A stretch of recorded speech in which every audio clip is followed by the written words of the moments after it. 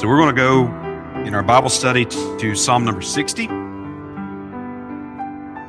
As we keep working our way through the Psalms. Psalm number 60. Summary statement. Psalm 60 foresees Israel's tribulations and God's turning again to them to save and restore them through the defeat of their enemies. I'll go over that one more time. Psalm 60 foresees Israel's tribulations and God's turning again to them to save and restore them through the defeat of their enemies.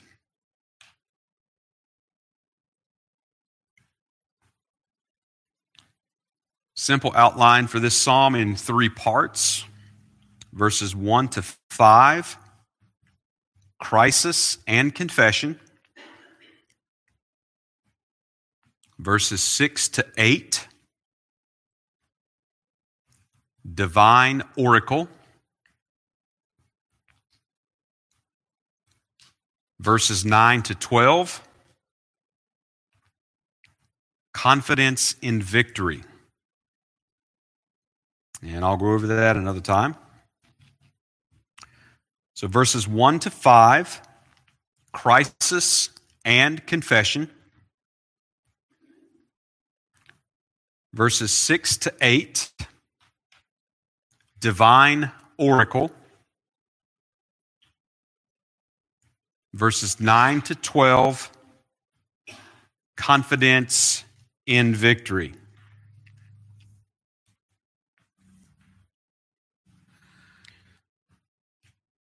All right, so we will go to our observations for Psalm 60. Psalm 60 was written by David, and the superscription there ascribes it to him, to the chief musician upon Shishanaduth, Miktam of David, to teach, when he strove with Aram Naharaim and with Aram Zobah, when Joab returned and smote Edom in the valley of Salt, 12,000. So the superscription does ascribe it to David. It's directed to the chief musician or the choir master. It's set to the tune of Shishanaduth, which means lily of the testimony. Most likely, again, that would be a tune for the direction for singing. It is a miktam, one of the engravings, like Psalms 57 to 59 before it.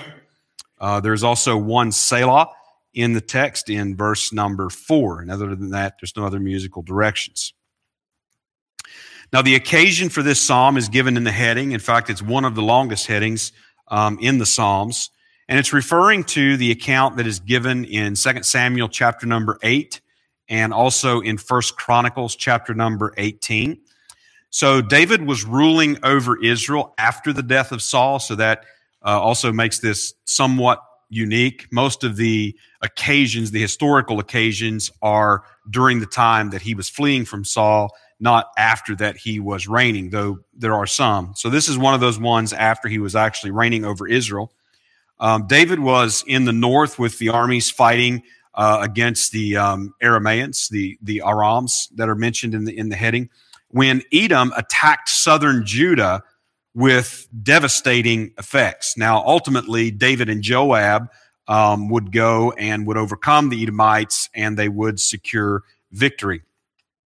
So that is the occasion that is referred to in the heading of this psalm. Psalm 60 is what we would call a national or a communal lament.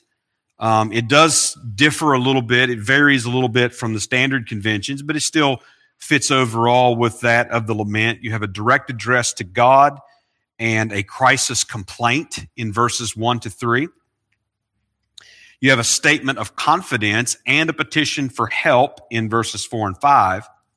You have an answer from God in verses 6 to 8, which is somewhat unusual. You have a petition for deliverance in verses 9 to 11. And you have an expression of confidence in verse number 12. Now, the communal aspect of the lament is seen especially in the use of the plural pronouns, we and us, that are used throughout this psalm. In fact, you only have two instances, and it's both in verse number 9, where a singular pronoun is used. So David is writing this psalm, but he's obviously writing this as one of the congregation, one of the community, and he only uses those singular pronouns in verse number 9, which has some significance to it. I would also term this psalm as prophetic, predictive. As we've been going through the Psalms, you have prophetic in terms of judgment pronouncement, and this would be prophetic, predictive. And that is seen immediately in the fact that much of this psalm doesn't really fit fully with the occasion in the heading. In other words, with the immediate circumstances of what was going on at that time, and even the results when David and Joab drove back the Edomites, it doesn't fit entirely.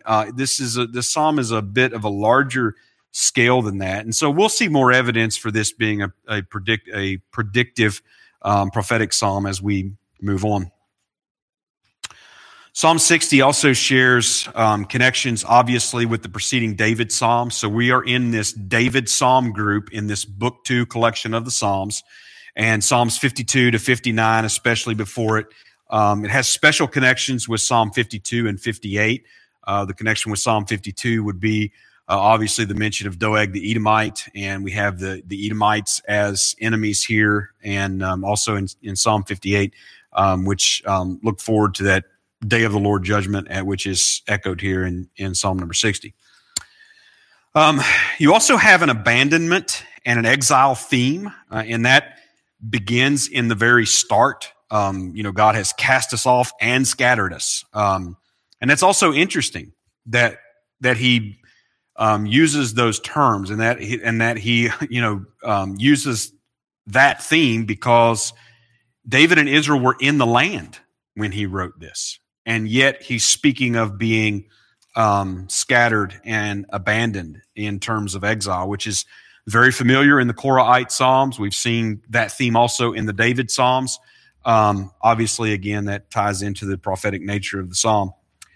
This psalm is also concerned with persecution from enemies, the nations in this case, Edom and Moab and Philistia especially. Deliverance coming through God's judgment on his enemies. And so all these are connections with these David Psalms in particular. The psalm also shares connections with Psalm number 2, which is not surprising given the nations and the conflict and such. But there's also a number of connections actually with the law, some of the writings of Moses, and with some of the later prophets as well, probably, and far too many actually for us to get to. Poetic features of Psalm number 60. Noticeably, this psalm contains a divine oracle, meaning that this is God speaking. It's like a direct quote of God. So it's not extremely common for there to be direct speech of God in a psalm, but this is one of those cases. The psalm also uses a geography motif. You have the naming of nations and of territories in the psalm. And so you see that the psalm reflects there's a concern here with people and with land. The locations that are mentioned, they give compass directions, essentially. They cover all points of the compass. So the places that are mentioned are north and south and east and west. Of course, Israel being central or geocentric concern in the psalm. So they cover all points, and by that, there's an extension then that this does concern all of the earth, and we actually have reference to the earth in this psalm as well. The psalm makes use of a lot of military-type language and imagery. So there's a lot of battle and victory and marching, marching into the strongholds of the enemy and that sort of thing. Also uses some cultural idioms like the wash pot and the throwing of a shoe. That all those kind of cultural idioms appear in the psalm as well. Okay, so we want to work our way through here. We have 12 verses in this psalm, so I'll go ahead and read this. O God, thou hast cast us off. Thou hast scattered us. Thou hast been displeased. O turn thyself to us again. Thou hast made the earth to tremble. Thou hast broken it. Heal the breaches thereof, for it shaketh. Thou hast showed thy people hard things. Thou hast made us to drink the wine of astonishment. Thou hast given a banner to them that fear thee, that it may be displayed because of the truth. Selah. That thy beloved may be delivered, save with thy right hand, and hear me. God hath spoken in his holiness. I will rejoice. I will divide Shechem and mete out the valley of Succoth. Gilead is mine, and Manasseh is mine. Ephraim also is the strength of mine head. Judah is my lawgiver. Moab is my washpot. Over Edom will I cast out my shoe. Philistia, triumph thou because of me. Who will bring me into the strong city? Who will lead me into Edom? Will not thou, O God, which has cast us off, and thou, O God, which does not go out with our armies? Give us help from our trouble, for vain is the help of man. Through God we shall do valiantly, for he it is that shall tread down our enemies. So the psalm opens with this direct address in verses 1 to 3, and also it's a direct address complaint. The word for cast off means to forsake or to abandon, and it is used 3 times in the Korahite psalm. Psalm 43 in verse number 2, Psalm 44 in verse number 9, and in verse 23 of that same psalm. We know that was a theme in those particular psalms as well. And not only does he use the word cast off, but he also says, thou hast scattered us. Now, the word here is not quite as common. We've seen a word that would more specifically refer to exile, but this word has the idea of being broken into tiny little pieces, and so scattered, splintered that way. And it is because of God's displeasure, and that is mentioned here in verse number 1, that this complaint is because of God's displeasure, which the rebel nations are also warned about his displeasure in Psalm 2 and verse number 12, that they are to kiss the Son unless he becomes angry with them.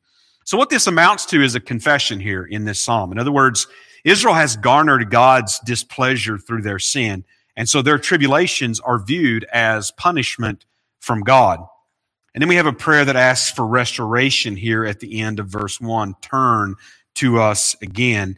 And this restoration is something that's referred to in Psalm 14 and verse number 7, more recently in Psalm 53 and verse number 6. And in both of those places, it is the restoration that comes out of Zion. It's the salvation or the Savior that comes out of Zion. The two, in verse 2, the tribulations are described in terms of geographic cataclysm. All right, so we have earthquake. We have tearing open of the earth. These are obvious images that have been used before. Psalm 18 and verse number 7, references to the earth seen in Psalm 2 and in Psalm 8, as well as more recently in Psalm 57 and in Psalm 59. Now, the word for heal that is used here is a word that means to mend or to make healthy. And every other time that this word is used in the Psalms, it refers to the healing of people. This is the only place where it refers to the healing of land. Well, what that shows us is that the problem is of a spiritual nature.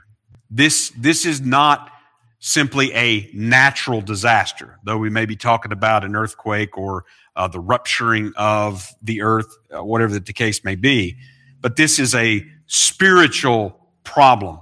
So also, this concerns the land of promise. And we'll see the land of promise described a little later on in those geographic details that are given to us.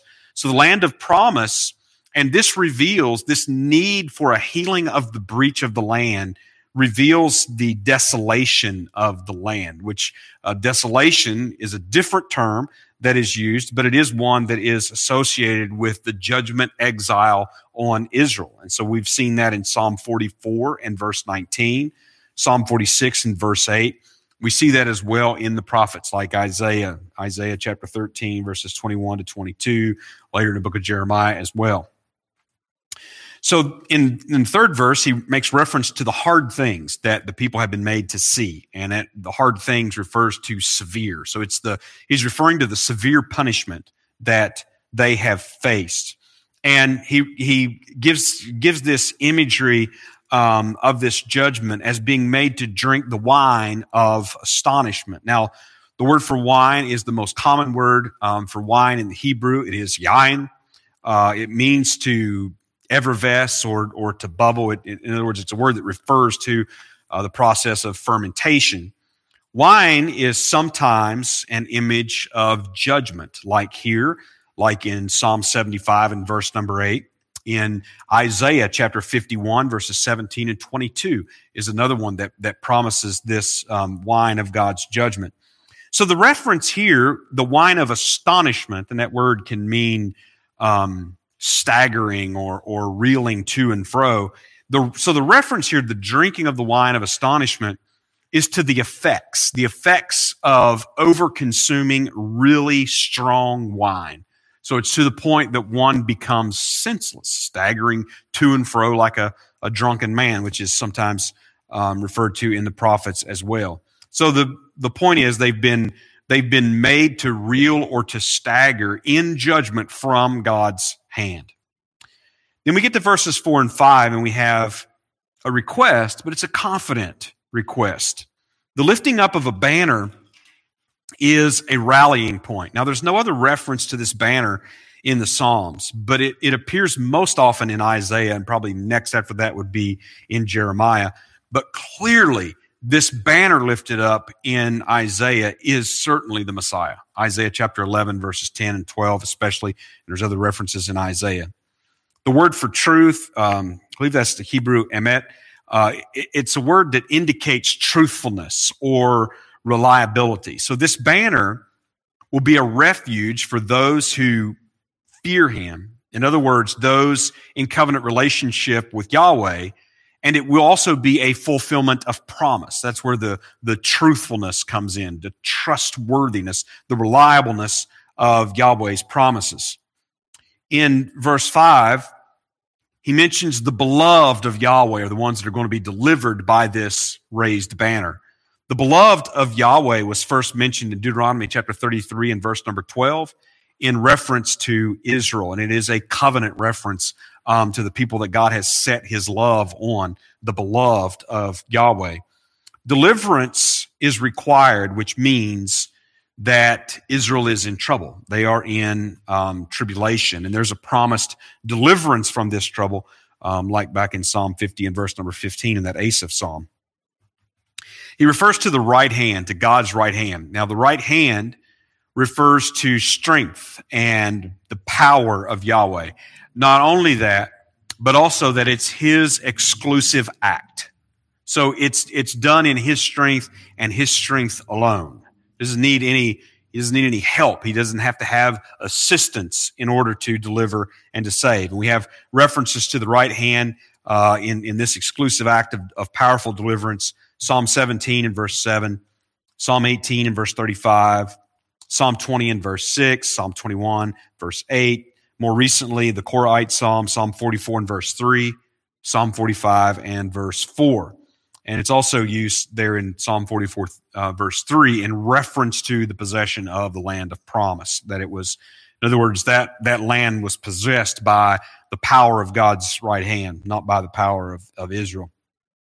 Asking for the prayer to be heard indicates a relationship and the expectation of an answer. In other words, there's a confidence to this prayer. There's a expectation. There's a reason to hope for this answer. We've seen the term used that way before, Psalm 55, verse 2 more recently, but beginning all the way back, Psalm 3, verse 4, and Psalm 4, verse 1, and many other Psalms coming forward. Verses 6 to 8 is where God speaks, where we are given a relation of God's direct speech. But you notice the reference is God hath spoken. So it is in the past. So it's meaning that these promises that are being trusted in are something that that God has already promised. So it's not that God is speaking in response to this situation, but that these are the words of God that are being trusted to in this situation. God has already spoken this word. Now, the word for holiness, it can be an attribute of God or of something else. It can also be a place, a holy place, a sanctuary, and it is used in many, many Psalms in those ways. The words divide and to mete out are words that are describing the possession and the distribution of the land. So imagine God, as it were, sort of marking off the land and determining boundaries and appointing possessions to different peoples in these different places. And then we start getting these name places in Israel. So we get Shechem and Succoth. In the next verse, we get Gilead and Manasseh. And so Shechem and Succoth and Gilead and Manasseh would all refer to that central region of Israel. And so would correspond to the east-west points of the compass. And God is obviously here exerting divine ownership, saying it's mine, it's mine. And in verse 7, we have reference to Ephraim and to Judah. Ephraim would be the north, and Judah would be the south. So all of Israel is covered in terms of tribes and territories in all of these references. Ephraim and Judah particularly refers to the northern and southern kingdom. And that obviously is prophetically here, because when David wrote this, they weren't divided into a northern and southern kingdom. But we find this is the language that's echoed much later in the prophets, Ephraim and Judah, northern, southern kingdom, Israel and Judah sometimes Jacob and Judah. So the strength of head that is referred to as Ephraim is it's like a helmet, or like a military helmet. It's obviously a military type term. Armies. Lawgiver refers to ruling. That's referring to kingship, to governing, and obviously that belongs to Judah. In verse 8, we have the dominion of God extending then to the enemy nations. Then he begins to mention Moab and Edom and Philistia. Moab was south of Israel. And the word for washpot, this refers to the foot bath, and essentially like when the servants would wash the feet of the household or of the guests or whatever that it may be. Moab is my washpot essentially is a idiomatic expression showing that they have been fully subjugated. They've been fully owned. They are menial servants in the household, so to speak. Edom was to the west, south, to the east, south, and east. The throwing of the shoe, again, is an idiomatic expression. And there's a little bit of uncertainty about the exact meaning of the image, the throwing of the shoe. But regardless of that, it indicates subjection and ownership, once again, much like the reference to Edom. Philistia was to the west, the land of the Philistines. And obviously, Moab and Edom and the Philistines were the continual enemies of Israel and sources of problems for them. And the reference to the Philistia, to understand the wording is a little odd, but it seems like it's a direction to praise the Lord's victory. In other words, that they're going to be dominated, they're going to be conquered, and they will be also subjugated. Verses 9 to 11 then gives the petitions to God for help. And verse 9 has the only use of those singular pronouns, as we mentioned. And so at this point, it's like David takes up this prayer as the anointed king that is going to lead the armies of Israel into battle. The strong city of Edom refers to the impregnable fortification of Edom, mentioned in Jeremiah 49:16. But more generally, it expresses a conquest of the very stronghold of the enemy. In other words, into the very seat of enemy power. Verse 10, direct address to God, and it echoes the opening of verse number 1, the casting off that is repeated from there. So he's recognizing here being abandoned by God, and so their armies have suffered defeat. And this we've seen this previously in Psalm 44 and verse number 9. And obviously that was, if you go back to the books of Moses and even into Joshua, this is what they were continuously warned about. That if they did not keep covenant with Yahweh, if they did not walk in his ways, if they forsook him, he would forsake them. He would not go out with their armies, and they would be defeated in battle. But we also see here that this appeal is made, the very God that abandoned and scattered is the very God that will deliver. That's where the confidence is. Verse 11 recognizes God as the only source of help or the only source of salvation. This is a refusal to trust in man. He's not going to put his trust in man or in mankind. It is the Hebrew word Adam. Man is ultimately powerless. Then the psalm ends in verse number 12 with an expression of supreme confidence in God. So doing valiantly is the same word that's translated power in Psalm 59 and verse number 11. And that's where God scatters all the enemies through his power. And we have an echoing here of the confidence, the treading down of our enemies from Psalm 44 and verse number 5. And this would also coincide with the imagery of the bathing of the feet in the blood of the enemies in Psalm 58 and verse number 10. So again, it indicates a victory that is given by God, that a victory that comes through his Messiah. All right, so let's go to interpretation.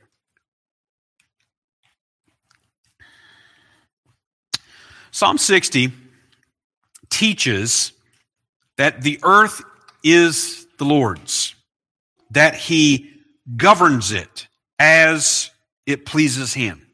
So we have all these geographic territories and peoples that are mentioned. And there's peoples that are possessing these territories, but they and the strength of their armies does not determine ownership or occupation.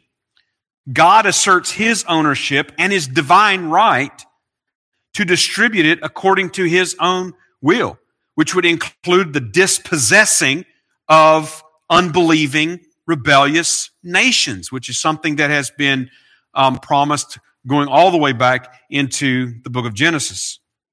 Furthermore, God has a will or a plan for the earth and the inhabitants that won't be determined by armies, but it will be determined by his right hand. Psalm 60 also teaches that victory over evil is not about numbers or resources. This psalm shows very clearly that it is God who will bring this victory. It is God who will save. His right hand both scatters and restores. His hand rips and it heals. He will do it, and the rebel nations cannot stop him. This also highlights utter dependence on God and the necessity of taking refuge in him. The messianic hope of Psalm 60 is seen through David's confidence in past promises for future fulfillment. That's what we get in this psalm. So we have to keep a couple things in mind. Peter, in Acts chapter 2 and verse number 30, called David a prophet who knew through God's covenant that he would raise up Christ, Messiah, after him to sit on his everlasting throne. David knew that. He wrote with that knowledge, is what Peter was saying. Now that was promised to David in God's covenant with him. 2 Samuel chapter number 7 and verses 8 to 17, where David was promised victory over enemies, establishment of his throne, a son to sit on that throne, peace with all of Israel in the land that had been promised. But that's not all that David knew. David also knew the promises to Abraham of a nation that was going to come from Abraham and of a land that was promised for a perpetual possession. Genesis chapters 12 and on from there through at least 18. He also knew from the books of Moses, from the law, he also knew that the lawgiver, and it's the same word that is used in this psalm, bearing the scepter, which is another word that is used not in this particular psalm, but is associated with it in other psalms as well as in prophecies. The lawgiver bearing the scepter would come from Judah. Genesis chapter 49, verses 8 to 12. And he would take dominion. He knew also that this scepter out of Judah would conquer the nations and the land, specifically mentions of Edom and Moab in the prophecy of Balaam in Numbers chapter 24, verses 17 to 19. So these are promises that David knew as he is writing this psalm.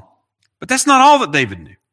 David also knew that Israel would not remain in the land that they were in his lifetime.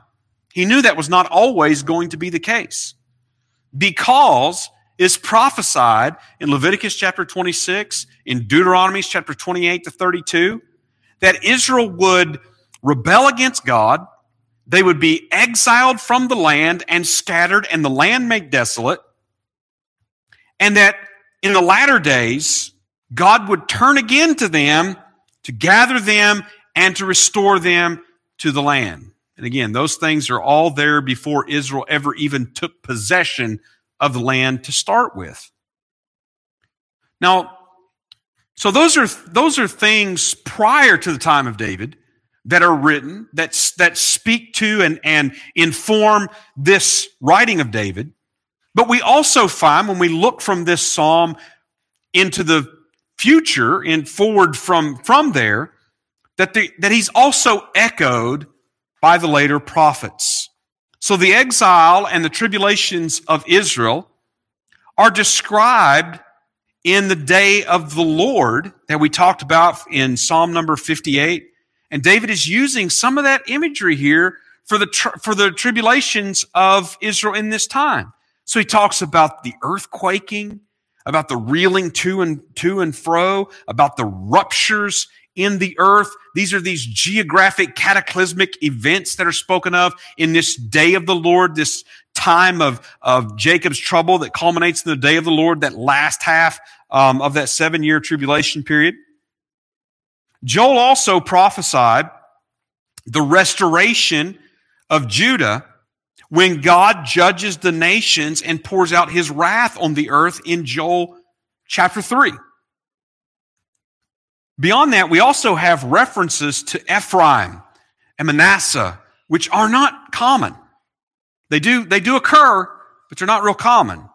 References to Ephraim and Manasseh are obviously references to Joseph, and sometimes Joseph is mentioned, or Joseph is mentioned in connection with them. And any time that we have these references, any sort of prophetic reference, it is in connection with the restoration of Israel to the land. So in Psalm 77, verse number 15, Psalm 78, verses 9 and 67, Psalm 80, verse 1 and verse 3, Psalm 81 and verse 5, Psalm 105 and verse 17, Psalm 108 and verse 8, but even beyond that to the prophets, Ezekiel chapter 37, verses 19 to 23, Zechariah chapter 9, verses 9 to 11, and in Zechariah 10, verses 6 to 12.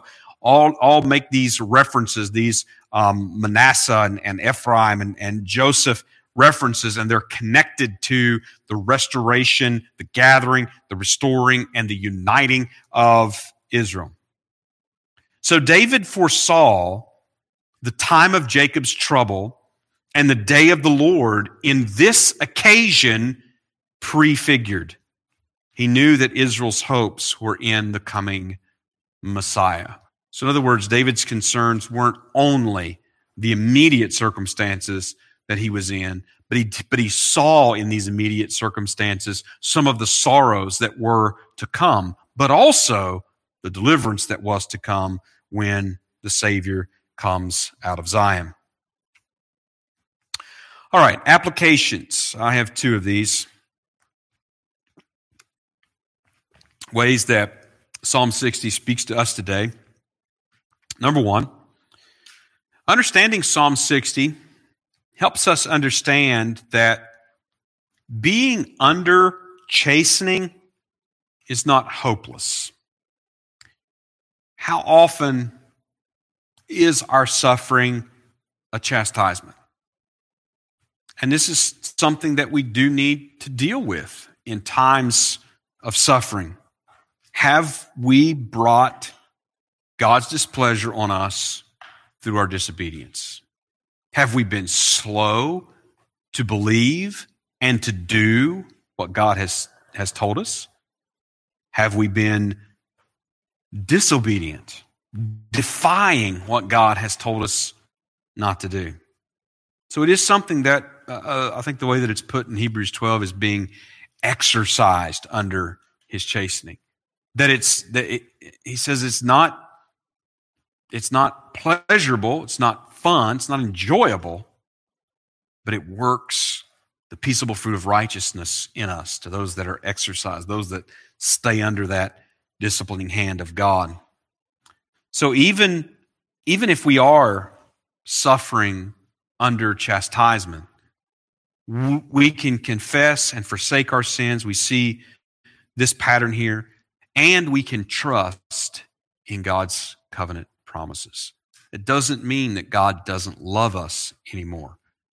Much like when a loving father or mother disciplines their child, and that can be painful and that can be difficult, but it doesn't mean that the parent doesn't love the child. In fact, it means the opposite of that. And that's what we're told in the Bible, both the Old Testament and the New, that is what God's chastening means as well. It doesn't mean that God doesn't love us. It means quite the opposite. It means that you are his child and he does love you, and that is why he is chastening you. Number two, understanding Psalm 60 helps us understand that man is actually powerless. And it doesn't feel that way. It feels like Christians are always in the minority. And it's easy to be intimidated by the large platforms and the abundant resources that evil has around us in the world today. Their weapons seem to be so numerous. They seem to be so strong. How could we ever match or overcome those sort of things? But this is a prayer where we see that ultimately man is powerless. And though God may be giving some time and some space for those who are working their evil designs in the world, he will not always. And their evil designs will not triumph. They will not succeed ultimately. And the other side of that is that also helps us to see not to put our trust in man. We don't put our trust in human resources and human understanding and all of those sort of things. So this is a prayer that comes from a desperate place. I mean, as you begin to read it and you think about the occasion and how Judah had suffered so much from the invasion of the Edomites at the time, and it's almost like David is astonished by this. How could this happen? And obviously, you're not with our armies. So this prayer is desperate. And even when we are desperate, in desperate straits and times, we can rest in the Lord, who is almighty. There's none that can withstand the power of his right hand. There's none that can overcome his will. His purpose, the plan that He has.